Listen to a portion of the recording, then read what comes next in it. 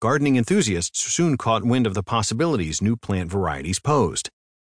In the UK, gardening enthusiast Muriel Howarth was inspired by the activism and science of gamma gardening after experimenting with and growing an unusually large X-rayed peanut plant, a gift from atomic gardening researchers she called her science friends.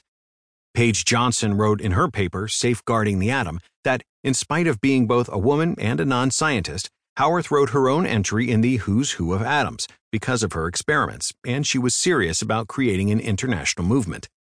In 1959, Howarth formed the Atomic Gardening Society, a cultural body for the guidance of atomic plant mutation experimentation, made news appearances, sold irradiated seeds, and published a book to help others get started in their own atomic journeys called Atomic Gardening for the Layman.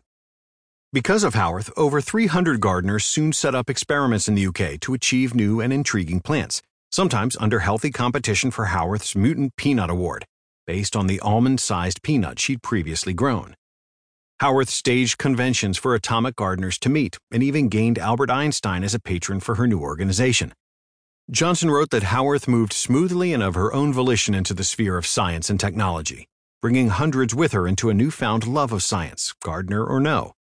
At one event called Atoms for Women, Howarth gathered 250 women to attend a play meant to encourage science interest born of her gamma gardening passion, where 13 bosomy Atomic Energy Association members in flowing evening gowns gyrated gracefully about a stage in earnest imitation of atomic forces at work. Gamma gardening had its own movement in the United States, where oral surgeon and gardener C.J. Spies fashioned a radioactive experimental lab from a concrete bunker in his backyard and sold atom-blasted seeds of radishes, sweet corn, and tomatoes to the public. His man-in-the-moon marigolds later inspired a play. According to Curry, Spies would go to garden shows in the morning, standing near atomic gardening displays while selling his seeds and giving advice to aspiring gamma gardeners. Spies' seed packets boasted impossible-sounding results, including 120 tomatoes harvested from a single plant, but also advertised disease resistance and novel vegetable shapes. Genetically modified foods have a precarious public opinion today, though genetically modifying foods is something humans have technically been doing since at least 7800 BC. Before gamma gardens, farmers and scientists throughout the ages modified plants using selective breeding to enhance a characteristic over a few plant generations, or through chemically induced mutations. Radiation was, as John James wrote in 1961 at The American Rose, something to be excited about. Now your average hobbyists could see the process of genetic variants at home. The results could be unpredictable. Don't expect miracles every time, he warned, but in the meantime, enjoy the experience.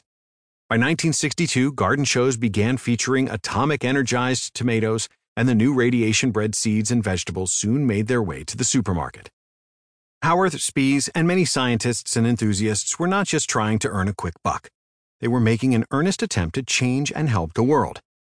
Alas, while the initial hype of irradiated plants was strong, scientists grew frustrated with the haphazardness of the genetic mutations, though a few atomic gardening labs still exist today. There was no way to control which genes would pop up in a gamma garden or what their effects could be. The public had also grown wary of the relationship between radiation and cancer and began worrying about the radioactive tools they used to produce their plants. While Howarth remained a staunch supporter of the gamma garden method until her death in 1971, scientists turned to the more accurate transgenic method of plant gene splicing, which removes or replaces a very few specific genes to produce, say, disease-resistant plants, a method used in GMO produce today. Still, the descendants of some plants from the atomic garden exist on our supermarket shelves and bouquets. Breeds of beans and heirloom begonias are mixed in with newer genetically modified foods and the more traditionally bred plants of yore. While the controversy over GMO foods is currently high, gamma gardening certainly contributed to a more positive post-war reputation for nuclear energy. And, of course, those against the idea can at least feel secure that their neighbors are not creating a radioactive hotbed of their backyard.